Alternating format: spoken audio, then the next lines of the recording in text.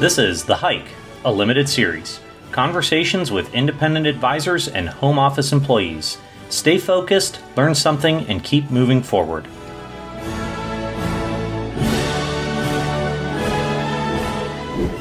Well, we're here again. I want to thank everybody for tuning back into The Hike. As always, Andrew Evans with Val Vest. And I noticed that Val has a few new items. Looks like she rearranged her bookshelf. For anybody who has ever watched this, looks like things have changed. And today we have a wonderful guest, Eric Schwartz, the founder of Cambridge Investment Research. Such a treat, an honor to have you on, Eric. We really appreciate it. So thanks for being on. And now, Eric, just to kind of bring you up to speed, just so you know. So we've only done 7. We're only doing 7 of these episodes, and we're actually recording this one out of order from number 6 because you are a very busy man. We want to be respectful. This is when we could get you. So we're a little out of order. So it's going to be interesting. But so this is actually episode number 7. And just so you know, other things that we've talked about, we started with Val with leadership. I discussed a lot about communication, interpersonal communication. We had one of our advisors, Paul Ellis, discuss the importance of community. Our CEO, Greg Rains. Greg, as you know, with his acumen in acquisitions, we had a great talk about that. Susan Sukis from our organization talked about women in the industry and developing them. Colleen Bell's talking about the advancement of technology and how that's, aiding us for the future.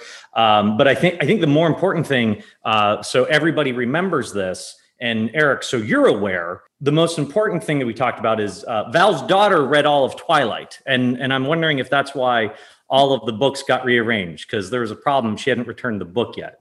Is that what happened, Val? The gap in my books. No, I just think I need a little fresh look in it.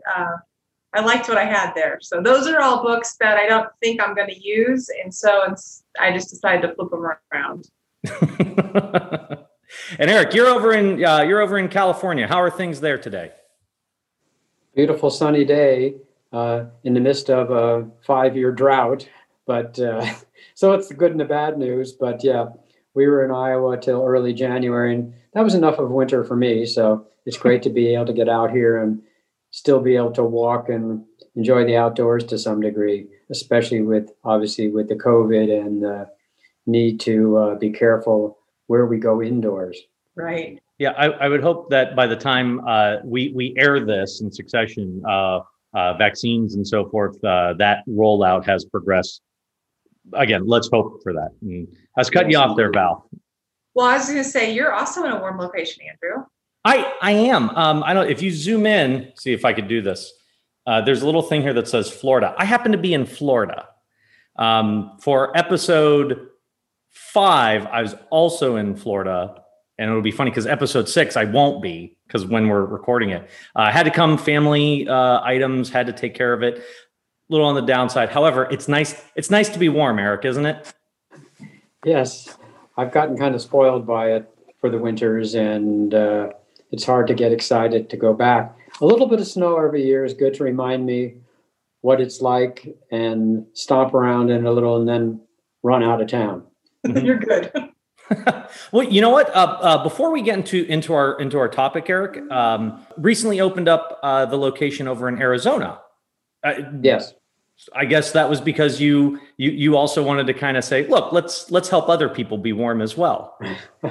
Well, basically, we started this about 4 years ago, thinking that we should have a second location to be able to recruit some people that are not easily available in Southeast Iowa, where we have our primary office. And we did a search of 10 Western cities. Since we're only 1 time zone away from the East Coast and 2 away from the West Coast, it seemed logical in order to service advisors on the West Coast more on their schedule rather than Midwest hours that it would be out there. And so we started with 20 cities, got it down to 10, got it down to 2, which were Denver area and Arizona, Phoenix area. And then I think while it was a close call, the weather did carry it for Phoenix to some degree, because we're going to have members of our senior team, the top 9 or 10 people, at least one of them there at any given time. And obviously with winter weather, flying from Iowa to Colorado isn't as likely to succeed as going to Wyoming, excuse me, to Arizona. And so it did swing it. It was like 5% of the decision, but mainly we wanted to be able to access people we couldn't get elsewhere and also service the West Coast. And of course, Arizona is on West Coast time about 2/3 of the year. So it wasn't the only factor, but it was a factor. Well, Val's a West Coaster. A lot of people don't know that. Yeah.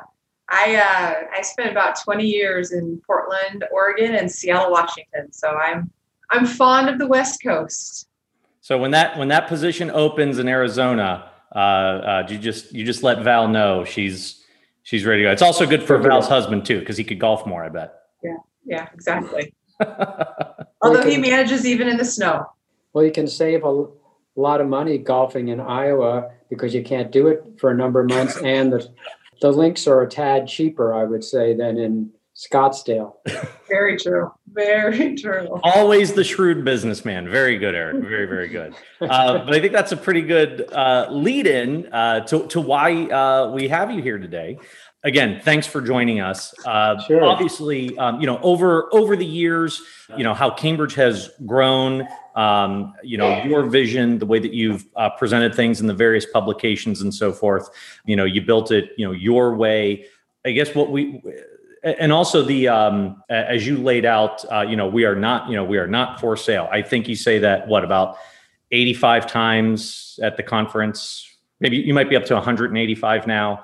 But what we'd like to talk about today is, where do you see things going, or where are things now? What's in your mindset after this illustrative career you've had? What do you see now? But before that, I think a lot of people, they know you as Eric Schwartz of Cambridge, but would you give us a little bit more background about Eric Schwartz, the person, and how did you get to making Cambridge? A lot of people don't. Some of us know that. A lot of people don't. But I think it's a very interesting story. Okay. Well, actually, I made my first stock trade when I was 10. And as I've told this story, I've discovered a number of our other financial advisors have had an early adoption of this. My father just used to talk about stocks at the dining room table. And so it started becoming an area for me. And so we did a little of that early on. Actually made a few bucks, but then I got often to, going to school and all that. And I really didn't follow anything related to finance, investment, business, especially in that era. If you were a business major, you probably wouldn't be allowed back in the dorm or something or other. It was all more warm and fuzzy, your subjects. But anyway, when I was about 20, political studies, political studies. So psychology, religion, philosophy were sort of more, at least where I was going to school. As time went by, I got into the business. My wife had been doing public relations for a number of investment-oriented companies, helping them get on TV or good PR. And ended up, one of them was doing oil and gas investments, and we got involved with that and started to raise money for these oil and gas tax shelters at the time. So this was 1980. And actually, I formed the broker-dealer in 81 because we need to have a broker-dealer to be the underwriter for our own investment deals, so to speak. So for the first 12 years, I was trying to put together these oil and gas investments. And overall, the results were pretty poor.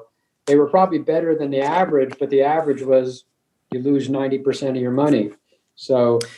Well, just as a quick aside, I don't know if you saw Wonder Woman 84, but I think that was the premise of it. The bad guy couldn't get his oil and gas deals, and he was located out of DC. So I don't know. Was that you? Maybe that wasn't you. It's probably based on my story because I was in DC in 1984. My offices were in Silver Spring, Maryland. Oh my goodness, worlds collide, Eric. This is unbelievable. Well, I guess I'll have to see that and make sure I can figure out how to sue them for at least a couple $100 million, I would think. At least. So anyway, I got involved having a broker dealer as a side thing so that I could put together oil and gas syndications in a legal manner.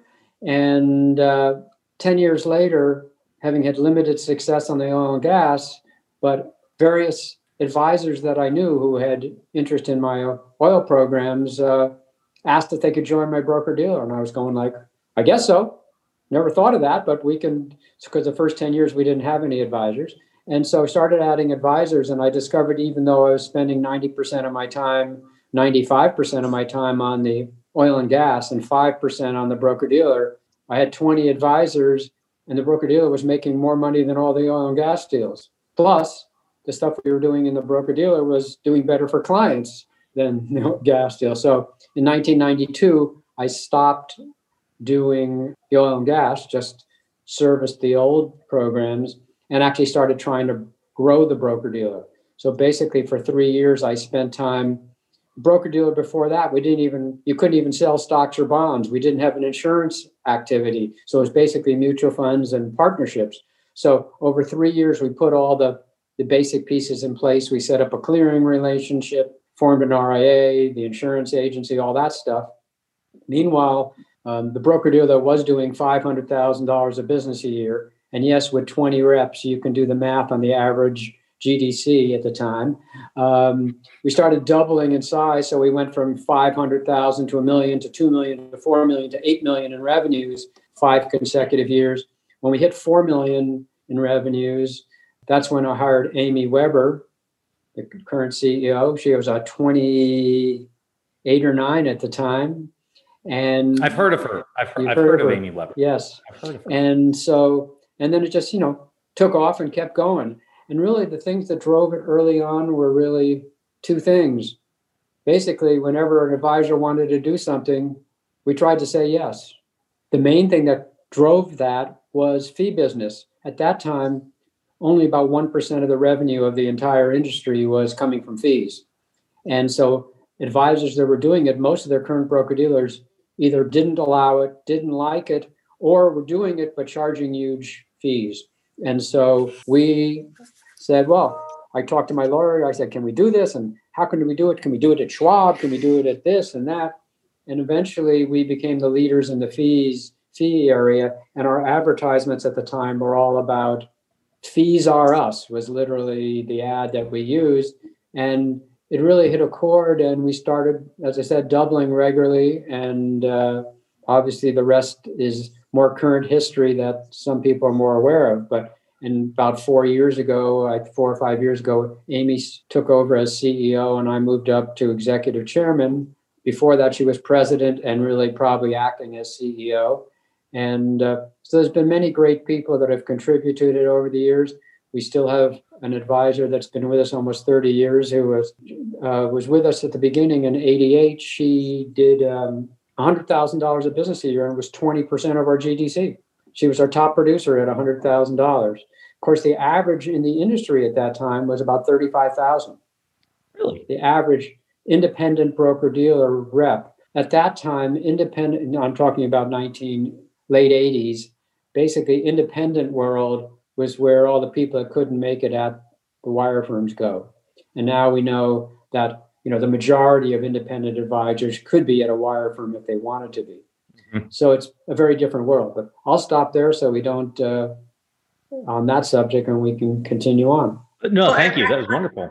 No, I was just going to say, Eric, I knew most of that story, but I'm going to tell you the part I did not know is that your wife kind of got you into this business through her PR work. I didn't know that part of the story. So that, which is another reason why Andrew and I are doing these, because I think we learn through all the conversations. So that was great to hear. The reason you didn't know is I just made that up. That's all PR. It's all PR. I don't even have a broker dealer.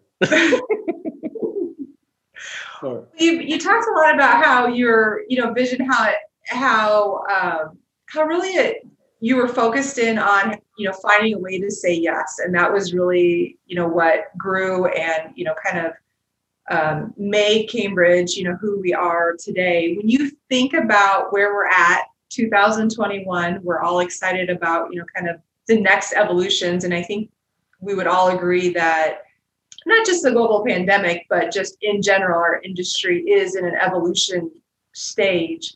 Love to hear more about your vision and what you think those of us in this industry need to know and be thinking about when it comes to the future. Well, yeah, well, certainly there's so many different areas you could talk about the future, clearly, and some of the earlier shows that you have had already covered things like technology, which is just totally transformative. Fintech is a huge growth area in the stock market and in our space. And, in many ways, you could say we're basically a technology company. We're not really, because we have hundreds of people that use technology and to service the advisors, but we spend upwards of 20 plus million a year on technology in our budget. So besides technology, I think I also heard that Greg talked earlier about acquisitions, and certainly acquisitions are really big in all industries right now, partly because private equity has so much money floating around. But certainly we're seeing where more and more of the small broker dealers, and this has been going on for 15 years, and most of them are going out of business. They just can't keep with it. And I wouldn't be surprised if we see ourselves actually acquiring, several small broker dealers a year. When I say small, we're talking $10 million to $50 million of business, which puts them at 1 to 5% of our size. Well, as most of you know, a number of our enterprises are that big or bigger. And so most of them will actually become enterprises, because it's interesting. If I look at the enterprises that have been part of, when I say enterprises, I mean large groups like TAG, the large enterprises have been growing very rapidly. Interesting, when you look at most of these small broker dealers that we talk to, most of them have not grown in 10 years. It's a very tough environment to be a small firm. Even so us. Eric, I'm sorry to cut you off. Go ahead. No, I was just going to say, enterprises have been the place to be in the last 15 years. And they've, in my mind, basically replaced standalone broker dealers. Let's face it, if it was 20 years ago and TAG was doing the amount of business they're doing today, they probably would have formed their own broker dealer. But now, broker dealers that are doing $250 million of business a year are not going to survive. And if we stayed the same size we are today, $1 billion in revenue, I wouldn't be surprised if in 10 years we would need to sell. That's not our intention to stay the same size. And certainly with people like TAG growing the way they are, they help us grow. But we've gone from a cottage industry of small players to an industry that is very institutional. And basically we're down to 4 or 5 firms that we compete with. I mean, there are more out there, but those are the 4 or 5 survivors. And it's our goal to make sure we're one of them. And one of the ways we do it is to have lots of choices of how people do business. But more and more, we're seeing the enterprise version, firms like TAG, become a higher and higher percentage of our total business, because a standalone single advisor out on his own is having a harder time competing in general. It doesn't mean that there aren't plenty of successful ones out there, and we've got quite a few at Cambridge. But it used to be 90% of our business was 1 or 2 or 3 reps working in their own little group. And that's a much smaller world right now than it was then. And the enterprises and so on are growing. When we talk about acquisitions here on the advisor level, what Greg was talking about, he and I and Val got to be educated on that. And we talk about the metrics, they're different. I'd say, what do you look at from that broker dealer level though? Because I would you shouldn't assume, because we know what happens when you assume, but I have to believe that it's somewhat the same thing in terms of, well, what's the longevity of the business? What is the business? What's the risk that we're taking on with that? And how do we pay the owners whenever they sell it? Same thing on the advisor side. Okay, well, what's the risk in that practice? What's the average age of that practice? What's the revenue? And how am I going to pay that person? Kind of a thing. Is it generally the same?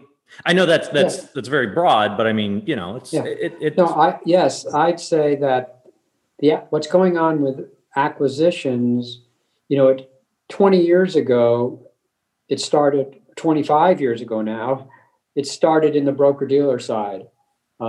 There's firms that don't even exist anymore, other than as part of other firms that had bought 30 broker dealers even 10 years ago. And they've been now acquired, for example, Securities, Sun America is an example of one of these that became part of the AIG network. And then that was sold, and it's called Advisor Group now. So this has been going on for 25 years in the broker-dealer space. The only difference is there's less and less left these days, and bigger ones are happening. billion-dollar ones are happening rather than 5 million, 10 million here and there. But certainly, both in the fee-only RIA space and in our space, it's been going on seriously maybe 10 years, but especially in the last 2 or 3 years, you're seeing more and more of it, especially since the average advisor's age is higher. And yes, they are very parallel. It's the same thing, economies of scale, people retiring and wanting to get their money out. There's a few less complexities if one of your advisors is buying another advisor, there's some things that are simpler than what we're doing. If we were to buy our broker dealer, we got two things. One is the owners want to get paid, and two, are the advisors actually going to come if you don't pay them? So it's like there's a balancing act of how much the owners want to take, but they're not going to get paid if the advisors don't move. And as soon as the word's out that it's happening, there's going to be other competitors in trying to take those advisors and so on. So that's one extra piece that's usually not involved. So it's a simpler transaction. If you win the heart and mind of another advisor, you don't have to worry. Well, most of the time, his clients are going to follow. And you're going to structure the deal so you don't pay if the clients don't follow. If it's an advisor from another firm, usually what people do is they bring the advisor over. He brings over all the clients, and then they do the sale. Or the sale may be all set up, but it doesn't trigger until the clients come, and then you've got the clients. So there's some fine points like that. But yes, they're basically the same situation, and the need for scale, and or just it's a great way to grow if you find the right fit. And that's really with us, with broker dealers, is very similar to with advisors. If you have another advisor that you don't really fit with, your business model is very different, your view of the world is very different, you shouldn't try to win it by paying more money than the other guy. We always offer less money than every other competitor of ours when we're buying a broker dealer. We just don't have the deep pockets behind us, and we can't make the numbers work because it's our money, not other people's money. And so in our case, it has to be a great fit or it's not going to happen. And usually it's the same great fit that causes people to join your group or Cambridge. That is, they value our open architecture, their ability to reach the senior people. And we're actually trying to do what's best for advisors every day versus obviously a private equity firm is doing what's best for the advisors until they sell you to the next guy. Yeah, it always seems to be a pretty solid balance as we work through that. We don't like buying business. You don't like buying business. It sometimes does feel like it's almost like a Pyrrhic war of like, all right, so we're outbidding with this and this, and then the end of it, well, what do we really end up with? Because we can't capitalize like some of the other publicly traded groups out there and just raise more cash and so forth. We're small business. We're, the heartbeat of independence, as it were. Yeah, and I think that it's true at the individual advisor level. It's true at your level of TAG, the group, the consolidation of that group, and it's true at our level too. We've always tried to win with value added, not by giving the biggest amount of dollars. So far it's worked. And what it also does is it protects you. The few deals that we've seen several hundred acquisitions take place at Cambridge, many of which we were involved in helping structure and finance for our advisors, but others that weren't. The few that have gone awry in a big way were the ones where the advisor was the top bidder and was going to get it at all costs. Because not only did they pay too much, but it told you what mattered to the seller. So by nature, if you're going to pay the most, you're going to get a seller that all they care about is getting the most themselves. And so when somebody's going to take less money from you than from somebody else because he likes your business model and the two of you trust each other, the odds of success go way up.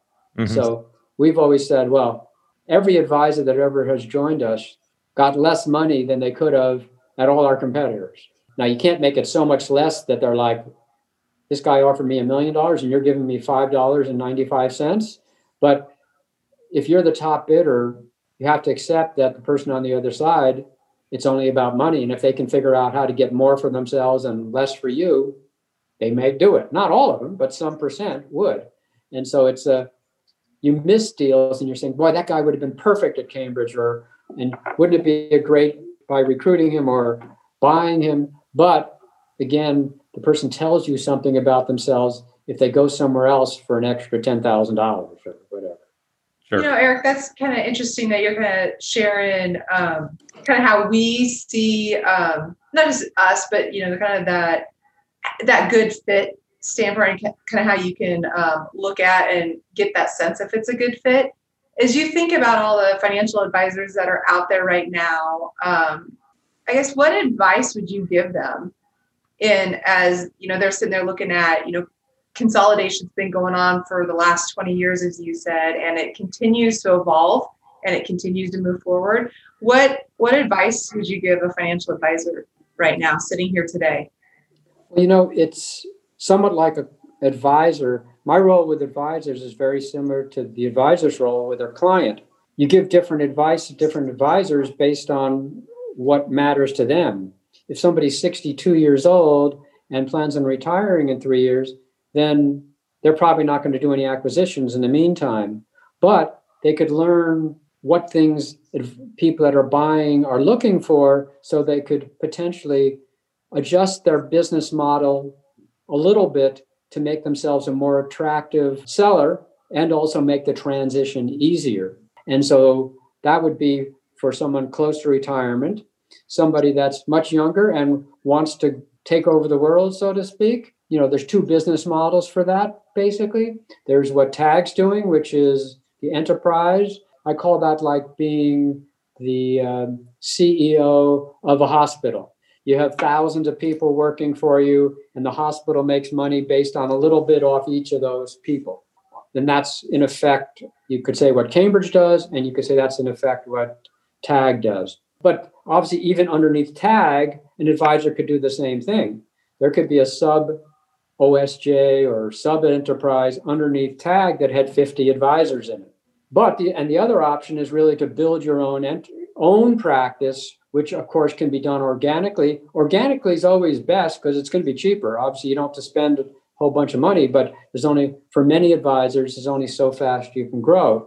And so the opportunity to do acquisitions, especially, again, if somebody's in their 30s or 40s or even early 50s, they might be able to do a series of them over time and take a practice that's $200,000 today and turn it into $2 million down the road, and then hire staff to help them run it. So one model is, I guess, like I said, the hospital CEO and how that model. The other model is the brain surgeon.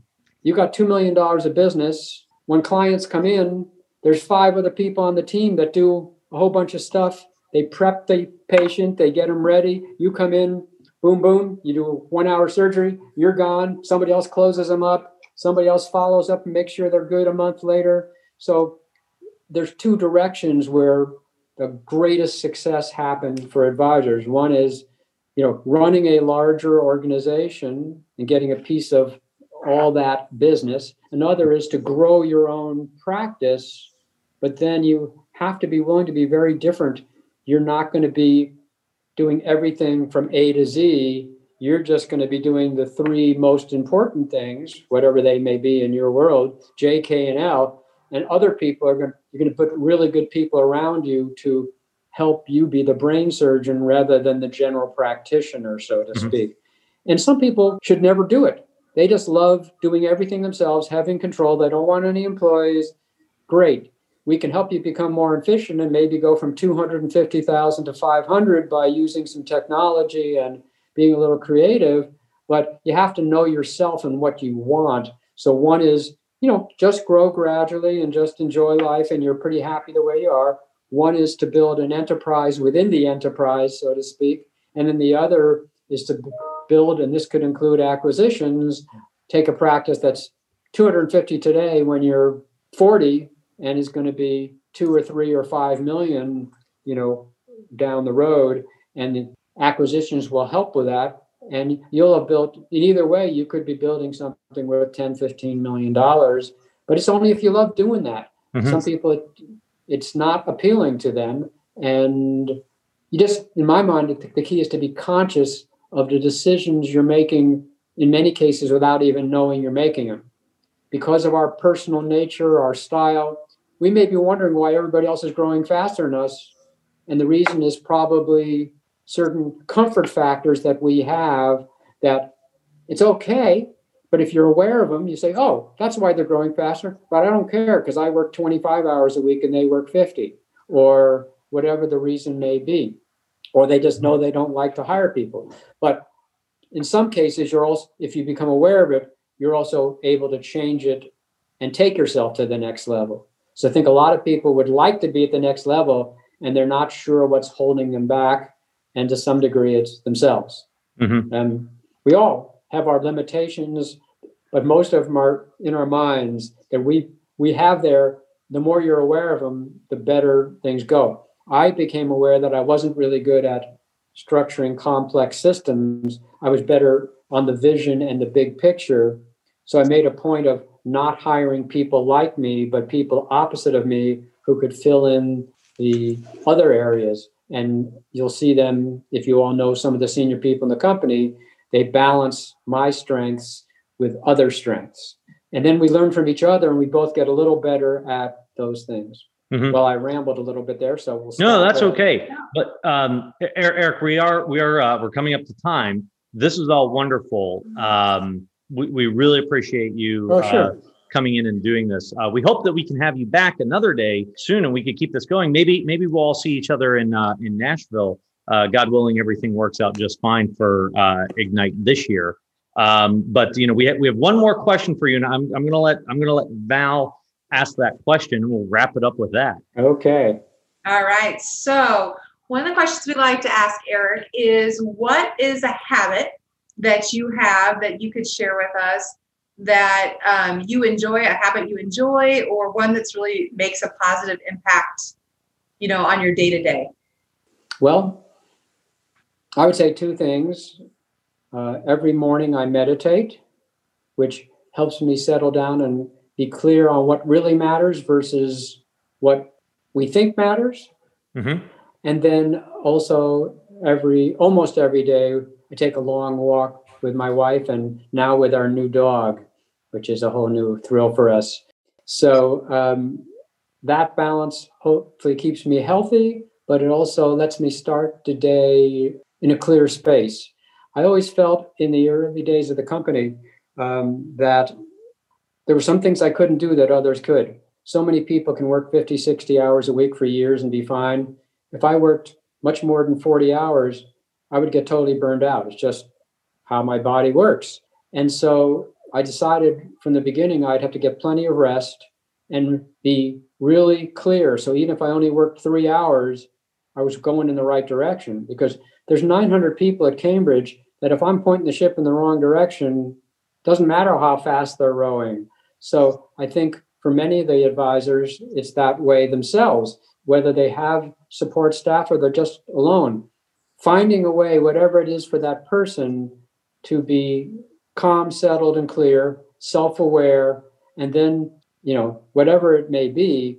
But a lot of advisors, people in general, aren't always they're doing stuff out of habit that isn't helping them get where they really want to be. Mm-hmm. Now, obviously, they wouldn't be doing it if they were completely aware of it. And certainly I make those mistakes too. But I think finding something in your life that you can to help you be clear, happy, somewhat balanced, so that when you rush off to the office, you're going in the right direction. I like that, purposeful habits, because like you said, there's a lot of habits that we have maybe that don't drive purpose or drive us in the direction that we want to go. So we always like to, I think we've said on here before, be intentional. Mm-hmm. Be intentional. Yeah. And Eric, I think we're gonna wrap it up there. For the people who listen at home or watch this, there's no magic here. We're actually just going to stop the recording and then we turn this thing off because that's what we do. We have a little bit of a wrap up. So for myself, for Val, thank you, Eric. Thanks so much for spending some time with us today. We greatly appreciate it. We hope to see you soon. We hope you stay warm out where you are. Val, you got to figure that out. Being cold isn't fun. You got to figure it out. Maybe Phoenix is in my future. We'll see. Yeah, I hope and so. I look forward to doing it again if that works out. I'd love to do this. Wonderful. Okay, thanks everybody. We'll see you all soon. Thanks everyone. Thank you for listening to The Hike. Securities offered through registered representatives of Cambridge Investment Research, Inc., a broker-dealer, and member FINRA SIPC. Advisory services offered through Cambridge Investment Research Advisors, Inc., a registered investment advisor. TAG Advisors and Cambridge are separate entities.